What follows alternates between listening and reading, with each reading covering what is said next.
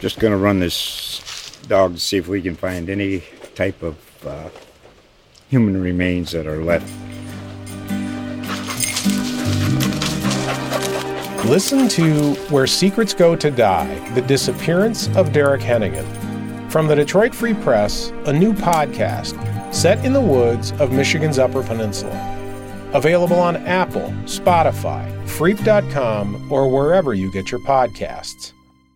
From between the hedges at Sanford Stadium to the practice fields, from Stegman Coliseum and wherever else the Bulldogs are playing, it's time to talk Georgia sports. Touchdown, touchdown, Dogs win it! From the Athens Banner Herald, here are your hosts, Mark Weiser and Ryan Dennis.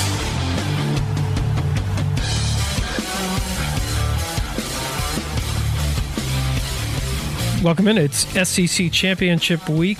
Mark Weiser of the Athens Banner Herald with Ryan Dennis, sports editor of the Banner Herald. And Ryan, where does this game rank compared to, say, Brian Kelly going to LSU, Lincoln Riley to Southern Cal? What's more the talking points, this matchup, or the contracts into the $10 million a year deal and these football powerhouse coaches bouncing from one job to another? Well, doesn't it kind of depend on what area of this country you're in as importance? I mean, right here in downtown Athens, I think this game is a pretty big one, even though I don't think it'll matter for Georgia getting into the playoffs or not. But to me, the number one story is Lincoln Riley to USC. I mean, that's quite a departure there for him, and a good hire, I guess, for USC.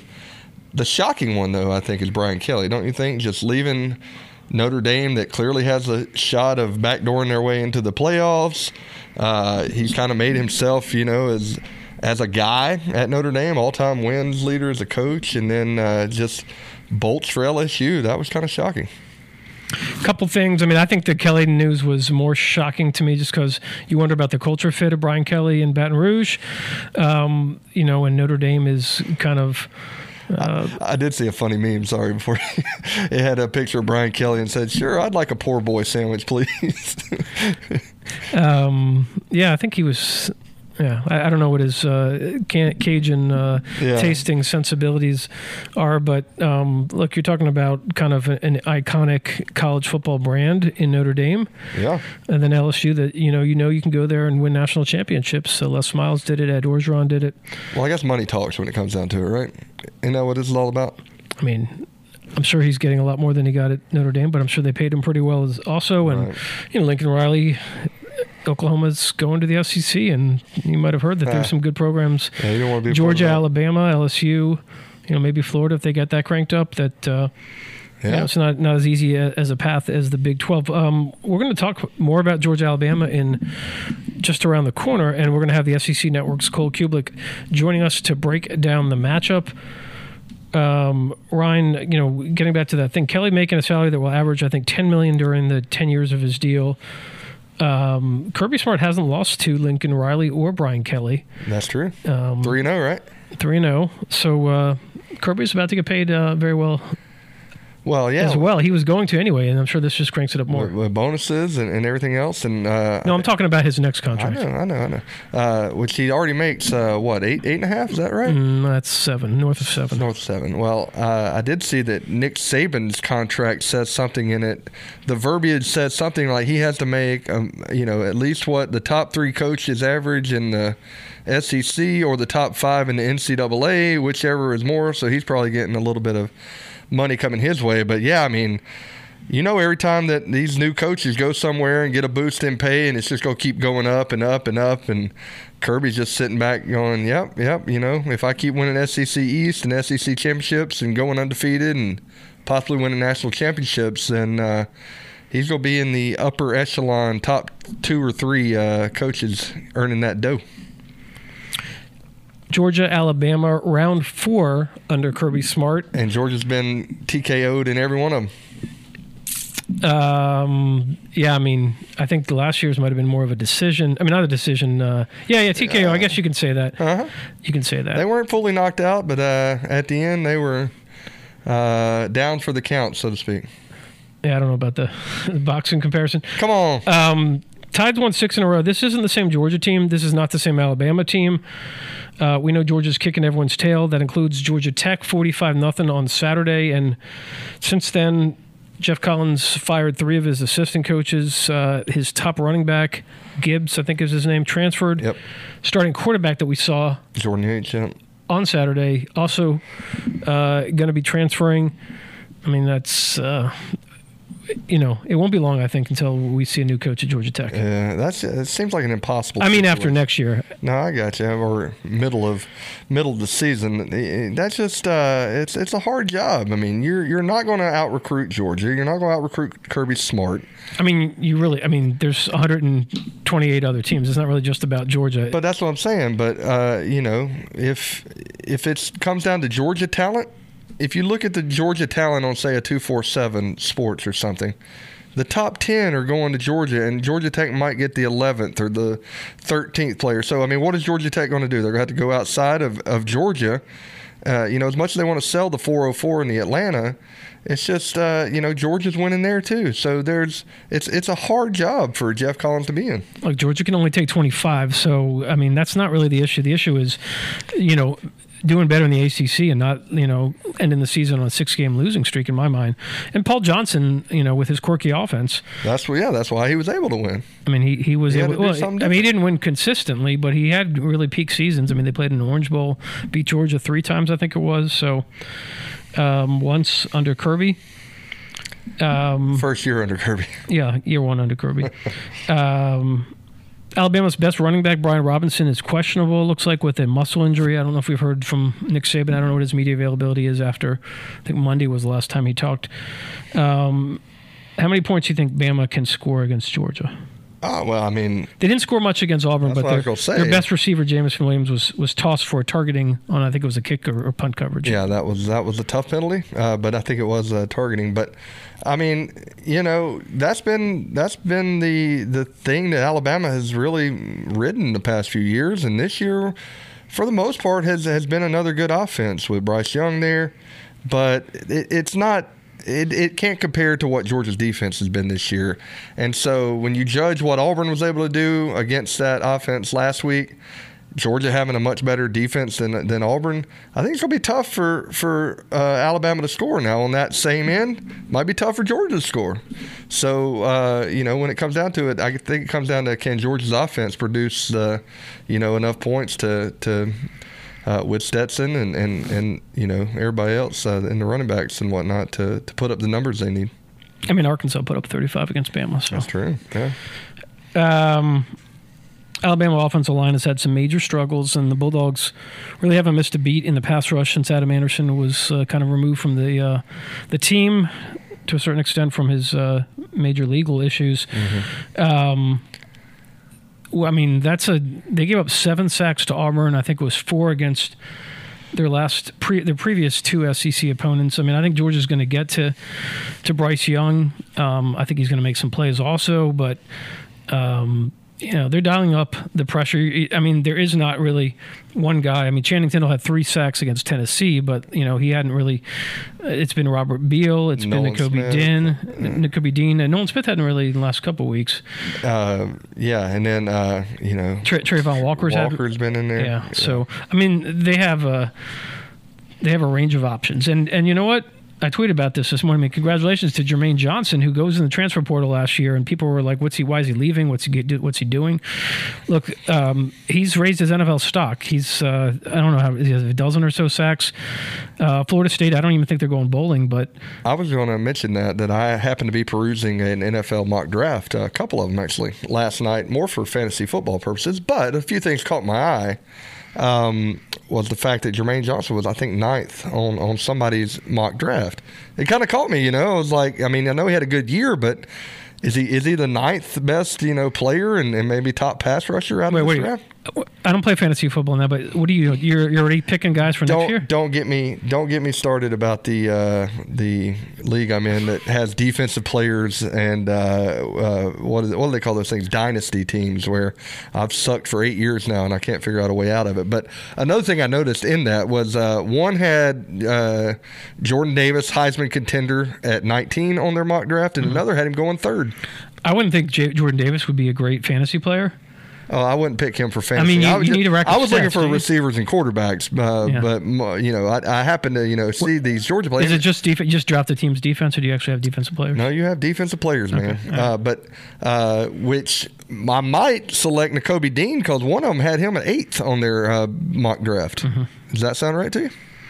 That seems a little bit high from what I've seen, but really, it's about the right fit. I mean, yeah. I mean, the New York Giants got to take them, right? I mean, they already got like 18 Bulldogs. You tweeted about that yesterday too, did you not? Yeah. Who did they pick? Oh, Jake Fromm. Jake Fromm's going from upstate New York down to, I guess not really even New York. He's going to be like in East Rutherford or wherever they practice in. So probably easier to his new wife to get to see him, I guess. Did they get hitched? I mean, I knew they were. You don't keep up with the social scene of former Bulldogs? No, sorry. Yeah, I think it must not have come up on my algorithm that he got me. It was a big deal this summer, I think. Oh, good for them. Hey, George Pickens is back, and we saw him. I think he's 7 snaps against Georgia Tech. Was on the field the third play of the game. Was Stetson, I think, was trying to find him when he got sacked. Yep. In the first half, and then they opened the second half with a quick hitch to him, and didn't get targeted, much at all, obviously. But what does it look like this week? Do you think for him?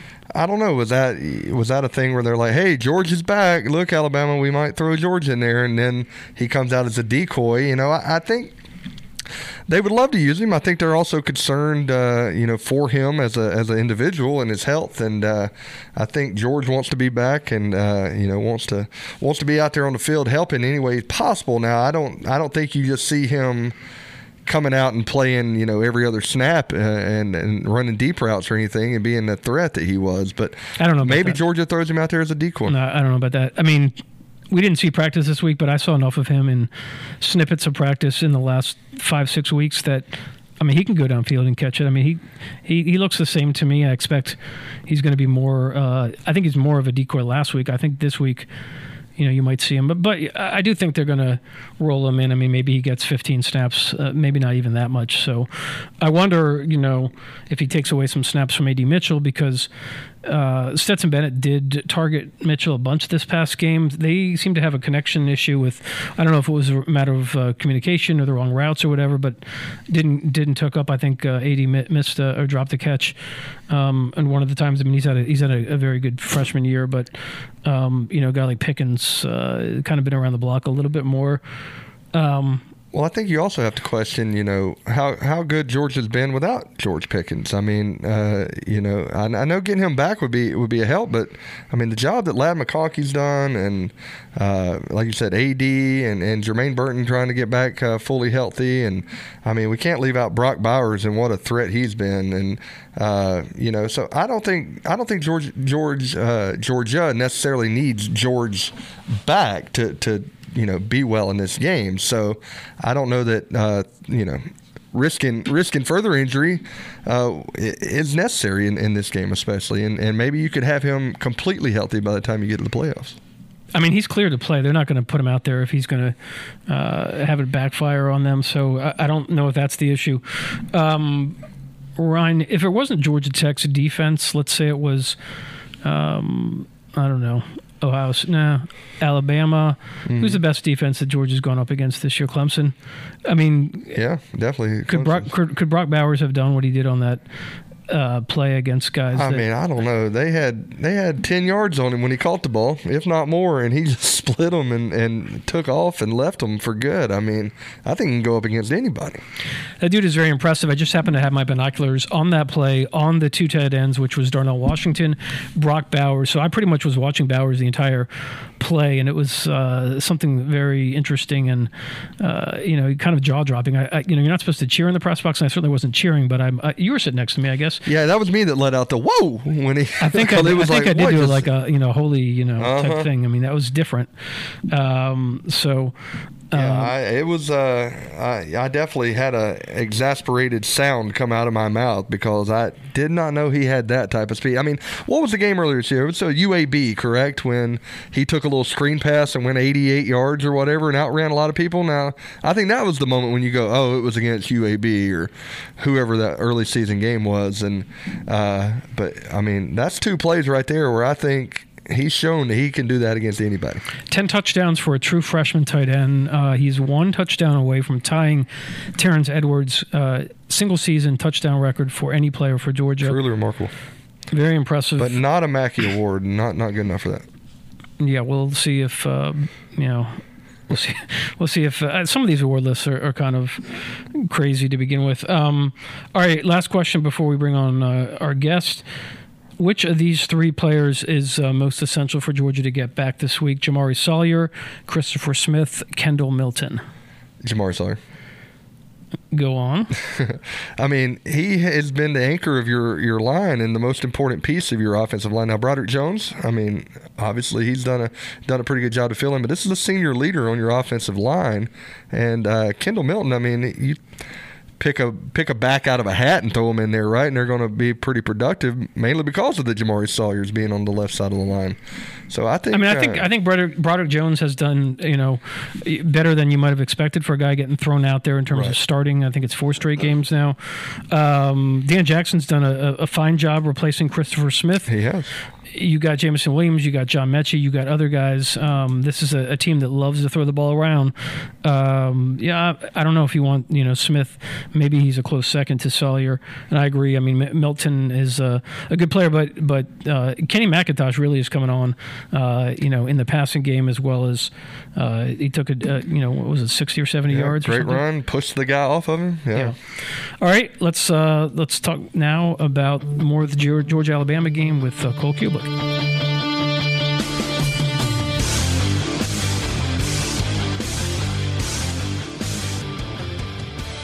All right, joining us now to talk Georgia-Alabama is Cole Cubelic of the SEC Network. He does the Saturday night Game of the Week and other college football for ESPN and hosts a morning radio show, McElroy and Cubelic in the morning on WJOX in Birmingham with Greg McElroy. And Cole, thanks for hopping on here with us. Hey, good to be with you guys. Appreciate you having me. All right. Hey, I believe I spoke to you back in the summer, and you were already trumpeting Georgia as probably your number one team, and that was with or without Arik Gilbert back then being available, which is a name we really haven't talked about for months around here. And I don't think your Saturday night crew ever had a Georgia game this year because they played one night game, I think. But you're on top of everything SEC. What jumps out at you about what this Georgia team has done to this point?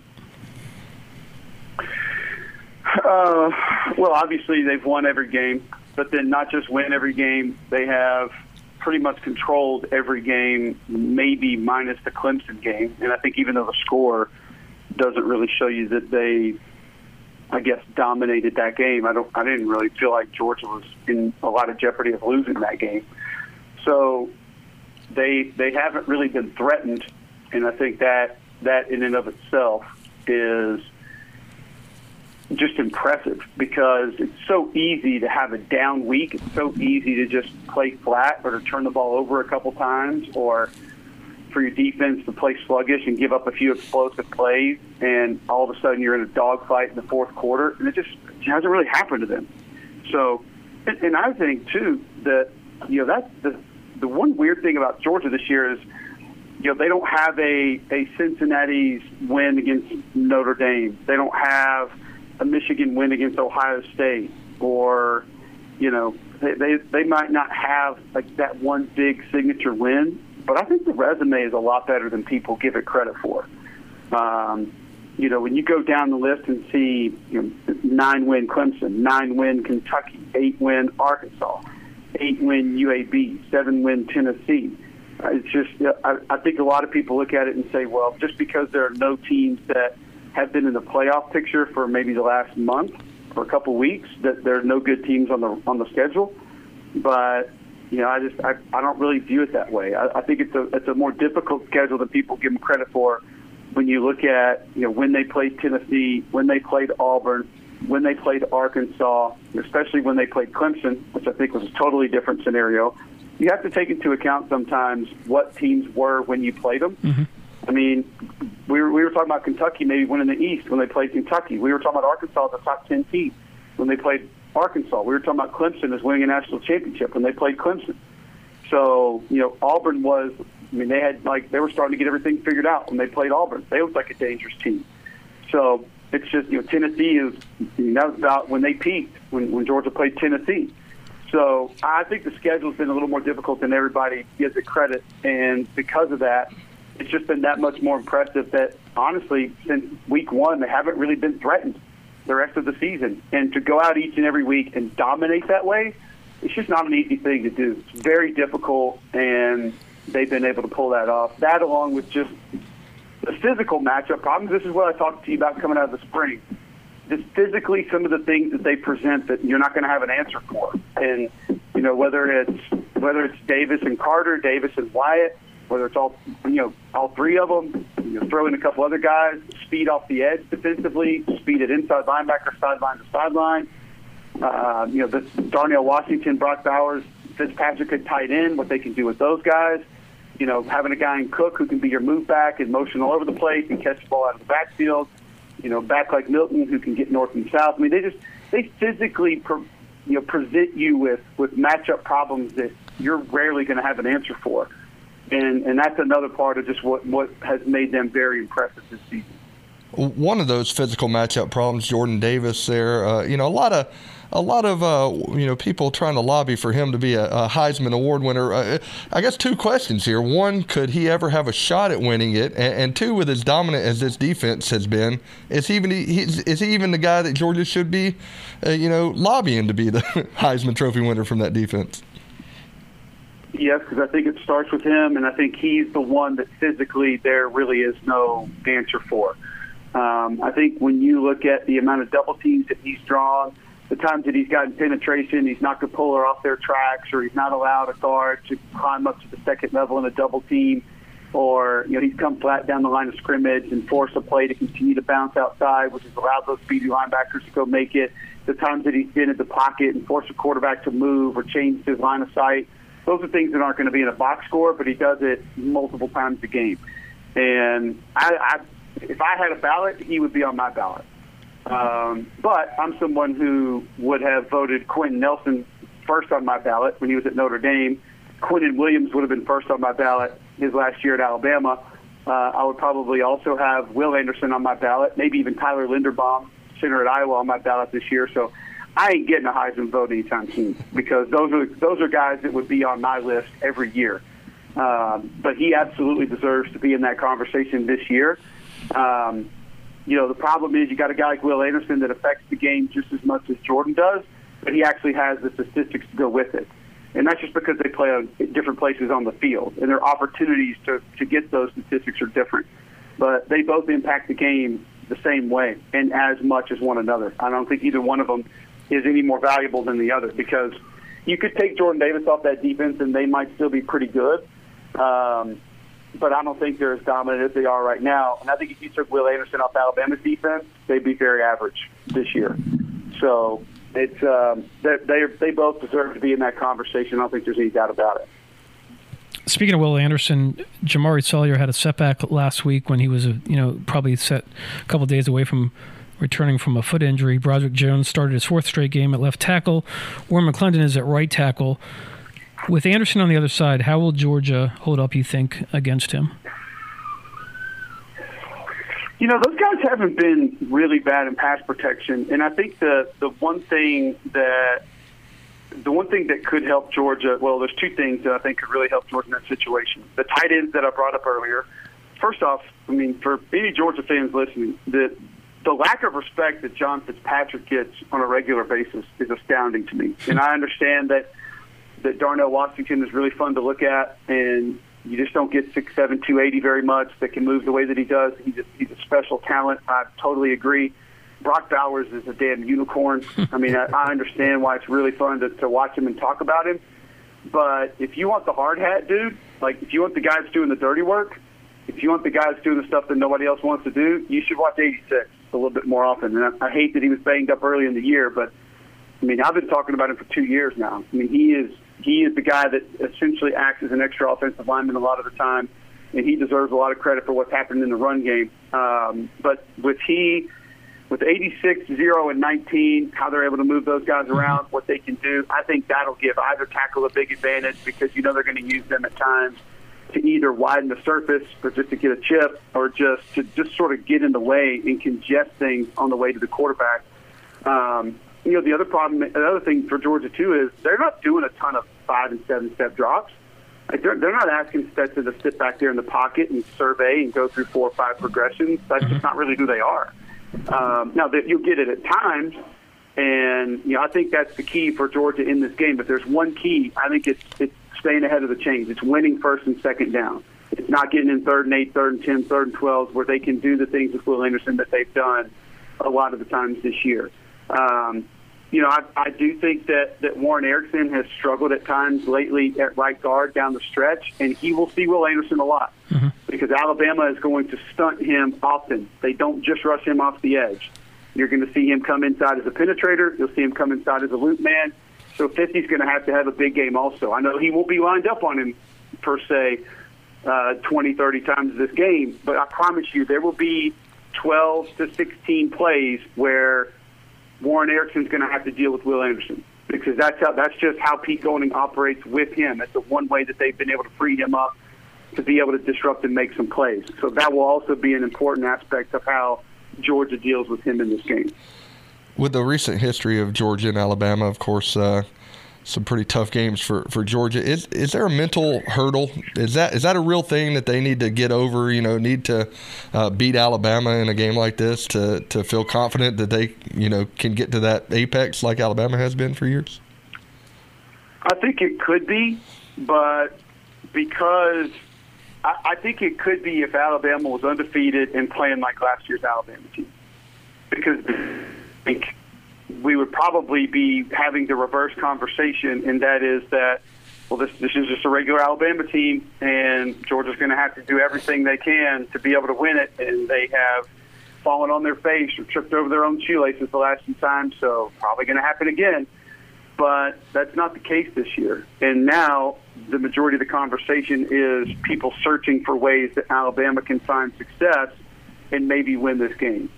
So I feel like because I guess the conversation has shifted a little bit, that it's not going to allow enough people to focus in on what has happened previously for that to even be a giant portion of the conversation. And then number two, it's a different team. It's a totally different team. And this is not a Georgia team that was in the championship game last year. They're not coming off of a loss a year ago. So I just think that this team is so different, so far removed from it, that it's not going to be something that mentally gets in their way. What are the pressure points for Georgia? Where can Alabama find matchups they can exploit to, kind of overcome that 7-point or whatever it is point spread and have a chance to win this thing at the end? On which side of the ball? Either side. Offensively, I don't have many for you. I honestly just don't. I mean, I think Georgia can play light in the box and be successful against the run.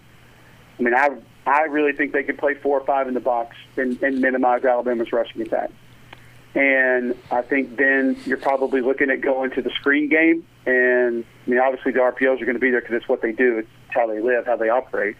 I think you go heavy screen at that point, and these linebackers run so well, I just don't see you being able to live on screen. And if Georgia can play light in the box, that means you're probably sitting back in too deep, which you're not going to get on top of that.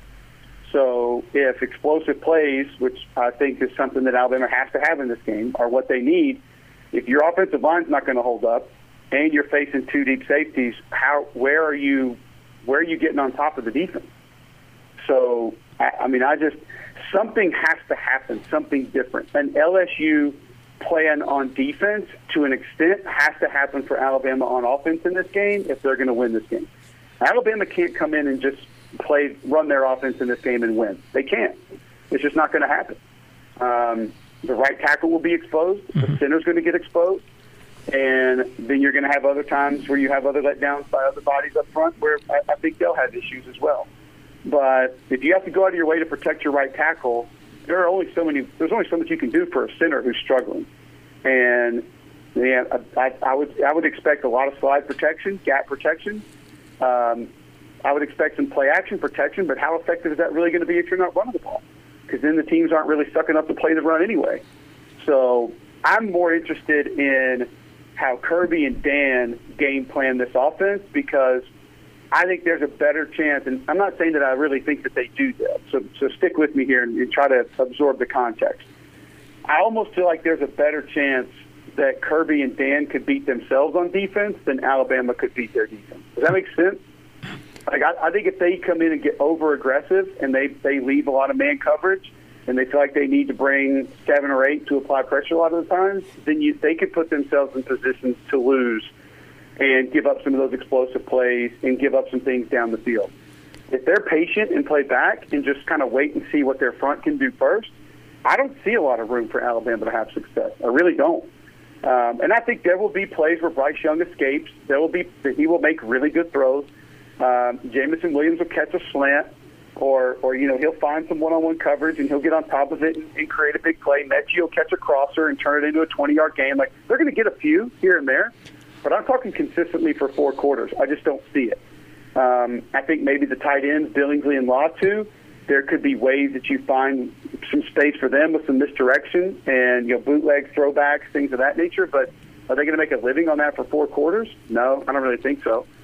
So offensively, how can Alabama cause problems? I think 31 is the first thing that you talk about because he has a chance to take over a game. He's done it multiple times this year. I do think 48 and 47 have played well at times. 48's been pretty consistent. Mathis has been pretty good. Byron Young, 47, has been solid at times. He's been more up and down. But I do think that I have seen some, letdowns by this Georgia offensive line at times where those two could maybe be problematic.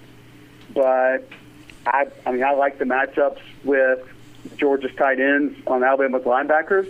I don't think Georgia's receivers are, a bunch of guys who are going to go out and be takeover guys and erasers and win one-on-ones for the whole game. But because of everything else Alabama's going to have to defend, I do think that there will be opportunities for them to make plays. And one of my biggest takeaways from the Georgia Tech game last week, and there wasn't a lot to take away from it, but I just think Stetson Bennett looks like he's in total control of the offense. Mm-hmm. I feel like he looks comfortable. He has command of it. He knows exactly where to go with it, what to do with it, and I think there's a lot of value in that. So it will be a very difficult task for Alabama to be in this game late in the third quarter. Now, Cole, you're on the field a lot of times, interviewing the coaches after games, or maybe during games when things are being thrown at you and the other coach. One, were you hit by anything at the Tennessee game? And 2, is Lane Kiffin the most interesting coach in the SEC? Probably not most interesting, maybe most entertaining. Most interesting has still got to be Leach. I mean, I did a post-game interview with him after the A&M game. We talked about Outer Banks Season 2. I showed him my son's Halloween costume where he's dressed up as a pirate and is as excited as I've ever seen him.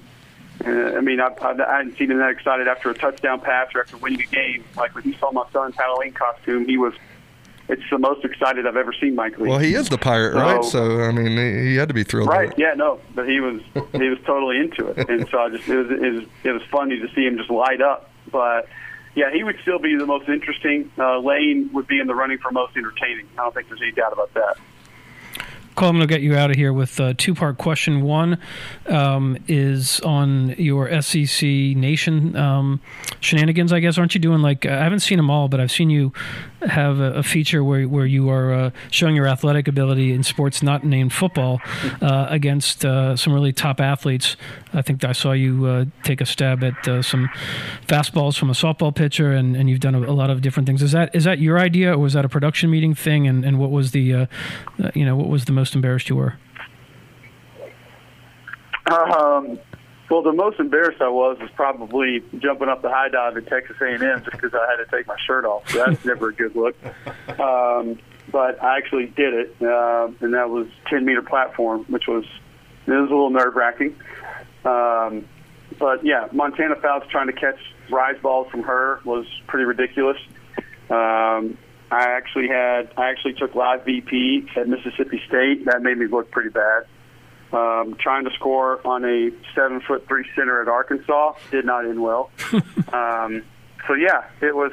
There was a lot of moments that were definitely embarrassing, but it was a lot of fun. None of that was production meeting. That was all just kind of, they left it open to me, my idea. I lined it all up, and used just some of my connections around the league, and it was cool to highlight some of those other sports. We did women's tennis at A&M.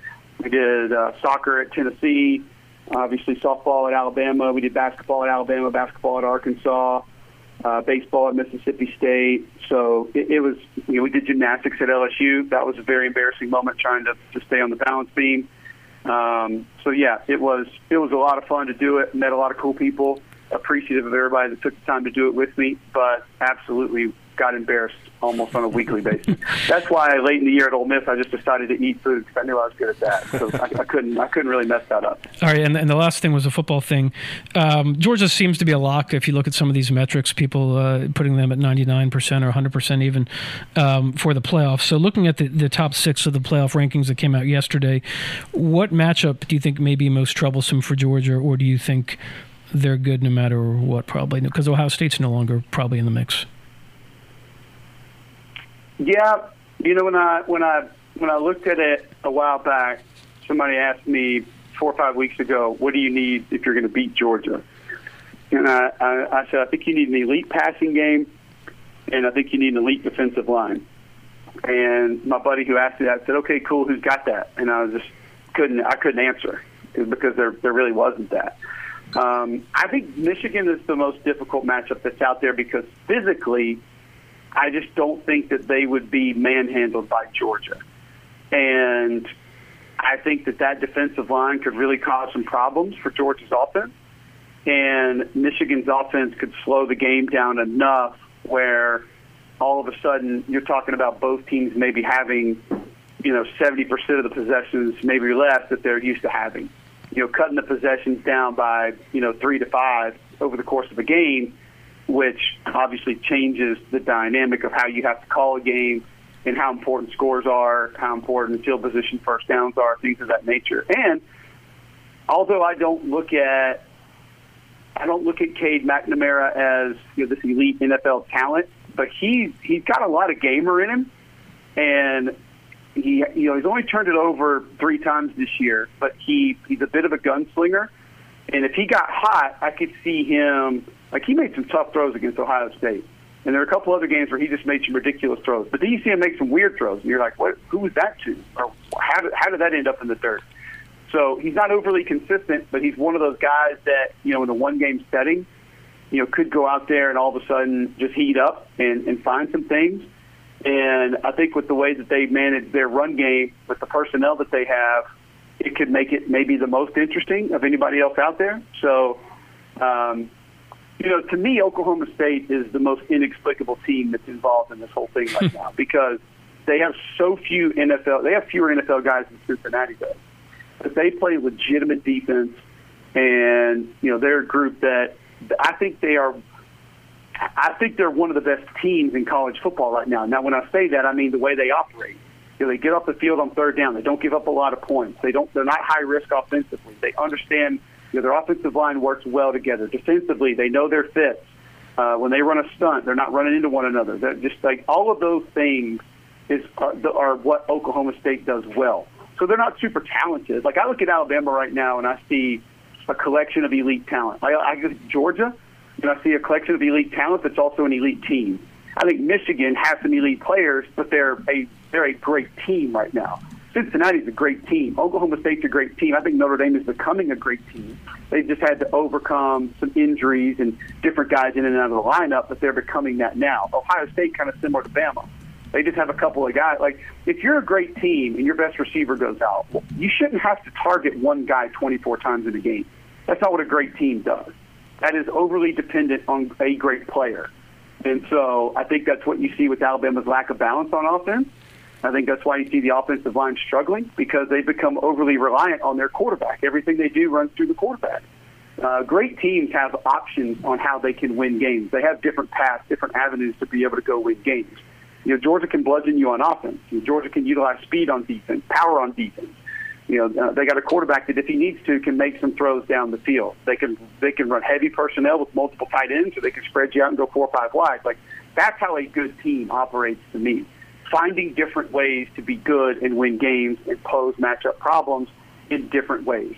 I don't really know if Alabama does a lot of that right now. Like I said before, you take 31 off that defense, I think that they would be ranked probably 45-ish, 50-ish in total defense. I just kind of think that that's where they would live. So do they have elite players, though, more than anybody not named Georgia, Ohio State? Yes, they do, absolutely. And you could probably put their rosters up against those two, and it wouldn't be very different just from an overall talent perspective. But they just don't operate as a great team very often. I watch Georgia run stunts. I watch Georgia run pressures, and the precision in which they run their pressures and manage and execute their pressures is almost unlike anybody else in college football. I mean, it is an exact science. And you have penetrators, sacrificial lambs, kamikaze pilots, whatever you want to call them, that are not interested in making a play. They're interested in making the pressure work. And the timing in which a linebacker loops around a defensive tackle, or how a defensive tackle engages before he loops around a penetrating defensive end. There's no wasting time. There's no wasting energy. There's not giving up on a play, being selfish so you can potentially go make it first. That's not how they operate. And that, to me, is a sign of a great team. I look at little things like how an offensive line manages their double teams, or how a defensive line or a front seven executes their blitz packages. That can usually tell me what kind of a team you are. Because if you don't give a damn about it and you're just laissez-faire, doing it on your own, or if you're like Alabama last week against Auburn and you literally have two D tackles run into one another and one of them knocks himself out of the game, that tells me that you have some problems with how you operate as a team. And I just don't see a lot of that from Georgia. I don't see a lot of it from Michigan, Cincinnati, or Oklahoma State. Cole, well, we appreciate you very much joining us, talking football as we get set for the SEC Championship game on Saturday and then bowl season. And I'm sure folks can find you once those schedules come out to see you. Maybe you'll get the Bahamas Bowl, so I don't know where you're going to go. But enjoy December and the holiday season, and thanks again for being with us. I can already confirm to you that I will not be on that bowl, but hopefully we'll have some fun matchups either way, and I'm looking forward to it. All right, thanks again. Thanks, guys. Appreciate you having me.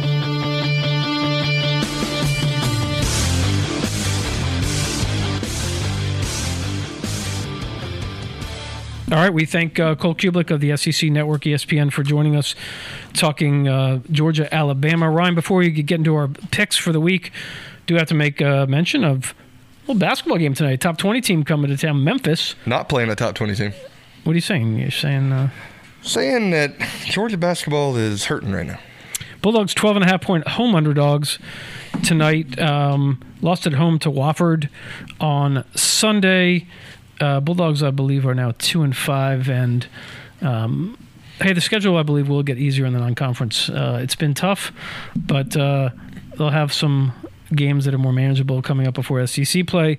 Did you mention they fell to Wofford on Sunday? I did mention that. I just said, were you not listening?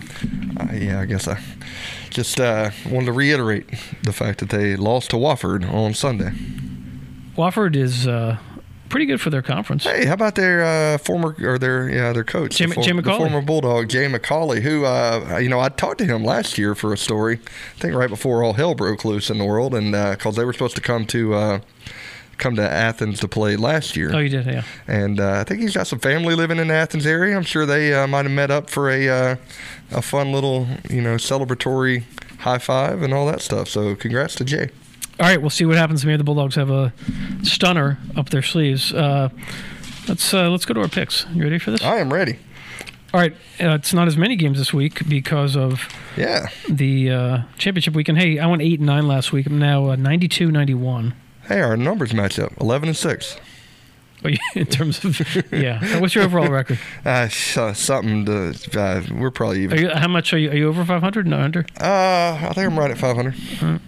Friday, Conference USA, Western Kentucky at UTSA. Western Kentucky by 1.5. Oh, my bad. Ryan just kind of making loud noises with our equipment here. I'm gonna take Western Kentucky. So UTSA, right? I'm sorry. I'm taking UTSA getting the 1.5. The formerly undefeated until last week UTSA, right? Yeah, I think I had to drop them entirely out of my top 25 AP people. Yeah, that's tough. But I'm gonna go with you on UTSA. What's the line on that again? Don't want to. Western Kentucky by 1.5. Okay. All right, Pac-12 championship game. It's Oregon and Utah. Utah by 2.5. Go ahead and give me your pick. Yeah, where is this being played? Is it at Stanford? I mean, where do they play this thing? It used to be the home team hosted. It's at Utah. At Utah. Maybe it'll be snowing. Give me Utah. You're basing your pick on. Well, didn't they play like a couple weeks ago? You're basing your pick on a forecast that you're unaware of. Well, I mean, it's going to be cold. I don't care where they're playing. I'm taking the Utes anyway. See, there you go. Give me the Utes. Well, what was the sorry? 2.5. 2.5. They're favored? Or Oregon's favored? Utah's favored by 2.5. Thank you. There we go. Oregon's kind of on the slide, I'm saying. Yep, exactly. MAC championship. Oh, that's a big one. Kent State and Northern Illinois. Uh-huh. Kent State is favored by 2.5. I don't know anything about these teams. I'm going to take Kent. You know, I saw highlights last week of Kent State winning. They knocked a pass away in overtime, I do believe, to win, and the announcers were all about Kent State, so give me them. Big 12 championship game, Oklahoma State and Baylor. Cowboys are favored by 4.5. Ryan, go ahead. Man, this is a tough one because I feel like both teams are playing pretty well right now. But give me Oklahoma State to cover that 4.5 and be Big 12 champions and perhaps cause a little chaos on Sunday.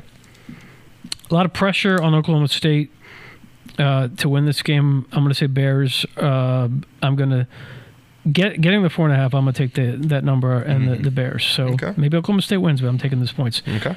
Mountain West.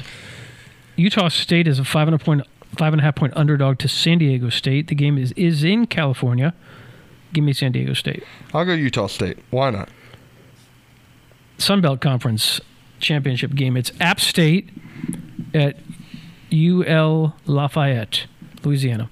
App State favored by 2.5. Now, is that the Louisiana that the coach Napier is heading to Florida? Correct. And what's the line on that? App State by 2.5. Yeah, you know I've always liked the Mountaineers. Give me App State. Yep, the distraction of the coach leaving. I'm taking App State. American Athletic. It's Houston at Cincinnati. Bearcats favored by 10.5. I'm gonna say Bearcats get it done and they get in the playoff, assuming that they don't get jumped. Oh, yeah. But I'm gonna say they've been handling things a little bit easier lately. I'm gonna take the Bearcats. I don't know. I just feel like this Houston team's not too bad with old what's his name, Dana down there leading the charge. Give me Houston, and the line is Bearcats by 10.5. Yeah. Give me Houston. Big Ten championship game. It's Michigan, Iowa. Wolverines are favored by 11.5. Go ahead, Ryan. Nope. That's too much. I don't trust Michigan just yet. I don't care if they beat Ohio State or what. I still look back at the Michigan State loss from a few weeks back. Michigan State gets routed by Ohio State. I don't care what Michigan did to Ohio State.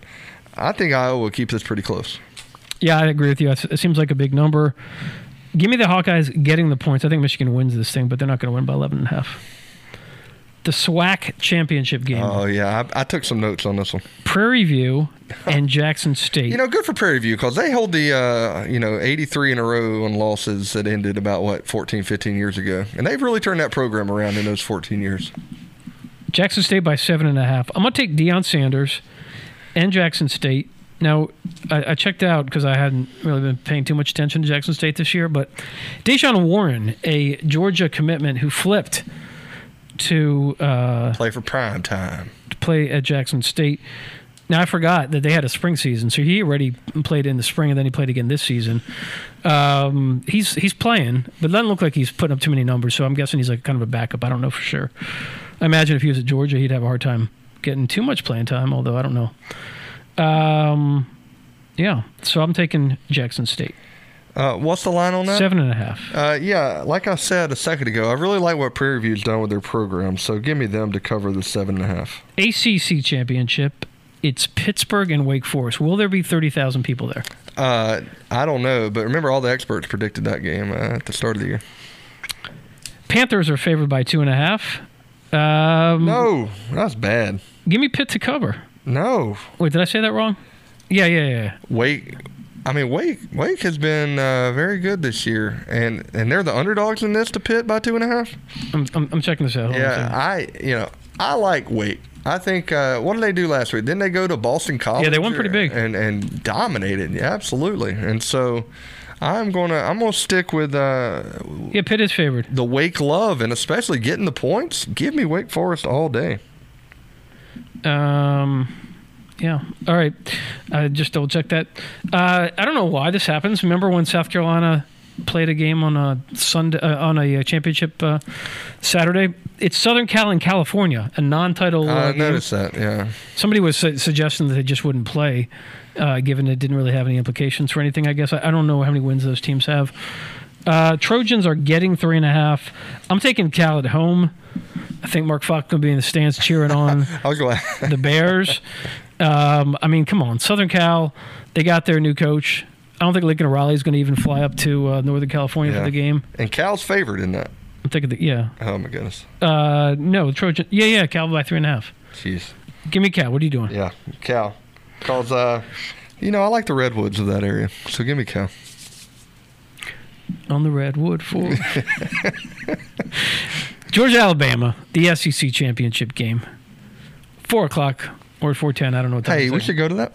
Yeah, we'll be there. Mm-hmm. Georgia favored by 6.5 when I checked the line this morning. I mean, we've talked about this team and this matchup. Cole broke it down better than we could, obviously. Yeah.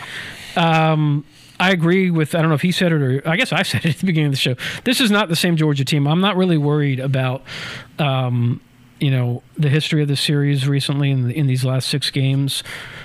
I mean, I don't see, this is the best team that Georgia has played this year, I presume. But, I mean, Alabama is not the Alabama we've seen in recent years. They've had 5 games that have been decided by a touchdown or less, one which they lost to Texas A&M. They almost lost to Auburn, which was playing their second-string quarterback, and just fired Mike Bobo, unfortunately, for the former Georgia quarterback. So when will he be analyst at I don't know where he's going next. I guess he'll be on his 4th job in 4 years next, wherever he goes. Yeah. But, I think this Georgia defense can handle this passing attack. This offensive line on Alabama is going to have trouble. Their right tackle situation has been pretty shaky recently, and I think Will Anderson might be. It's a great argument. Do you want Will Anderson? Or do you want Jordan Davis? I mean, they're terrific in different ways. Anderson's going to fill up a stat sheet. It's not going to surprise me if he sacks Stetson Bennett a couple times. But I just think Georgia has too much talent, too many answers, and I think they're not going to say it, but I do think they want to. They not only want to win the national championship, they want to beat Bama. They want to win the SEC. They want to roll to the national championship. You're saying they want to roll the tide? Yeah, exactly. And you said it, and like Cole said about Alabama being in Georgia's head, that's a different team, and I think, like you had pretty much said, that this is a different mindset of this Georgia team. I don't think they think anybody is even close to them, and of course. This will be the best team Georgia's played this year. But I'm a person that likes the common denominator or whatever, when you look at who's played who this year. Wait, did I even say that I'm taking Georgia? I figured, yeah. I'm taking Georgia, given the 6.5. But given common opponents, I like looking at stuff like that. And you take, Arkansas, you take Auburn. Who else did they mutually play this year? Oh, Florida. And, those are games that Georgia easily won, that Alabama struggled to get past. And I think when it comes down to that, when you get to this game, it's going to be, Georgia's going to prove they're the better team in this, and better than 6.5. And I think this is another double-digit win for the Dogs, and I guess the mental hurdle's not a thing, but, once they get over that, that'll be a great thing for the Bulldogs. And, I say Dogs win by 10 or more. All right, everyone, enjoy championship weekend. Sunday, you'll find out. I think it's 12. Actually, I haven't even seen the exact time on that, but I'm guessing that's the case. The playoff rankings, the pairings for the playoff will begin with the semifinals, where we'll find out whether Georgia's going to the Orange Bowl or the Cotton Bowl. Georgia has a say in the matter. They can fingers crossed Miami, right? They can put the preference. Hey, I'll be happy to go anywhere. It'll be good. Everyone enjoy the game, and we'll talk to you next time. See you.